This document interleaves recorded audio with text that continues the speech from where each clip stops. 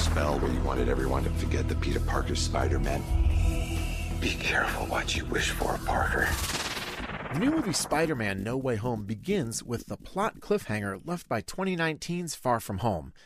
In that film's final moments, the villain Mysterio revealed Peter Parker's secret identity.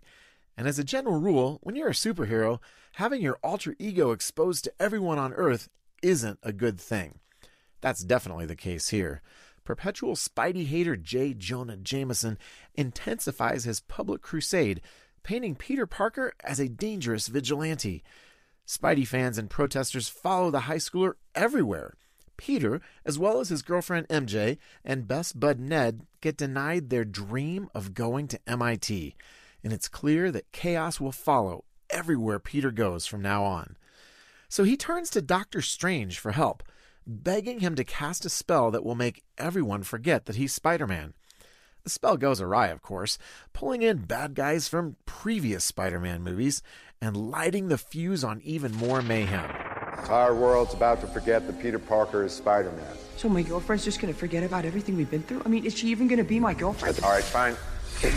Everyone in the world's gonna forget that you're Spider-Man, except your girlfriend. Spider-Man No Way Home drives home plenty of heroic lessons about love, sacrifice, and second chances.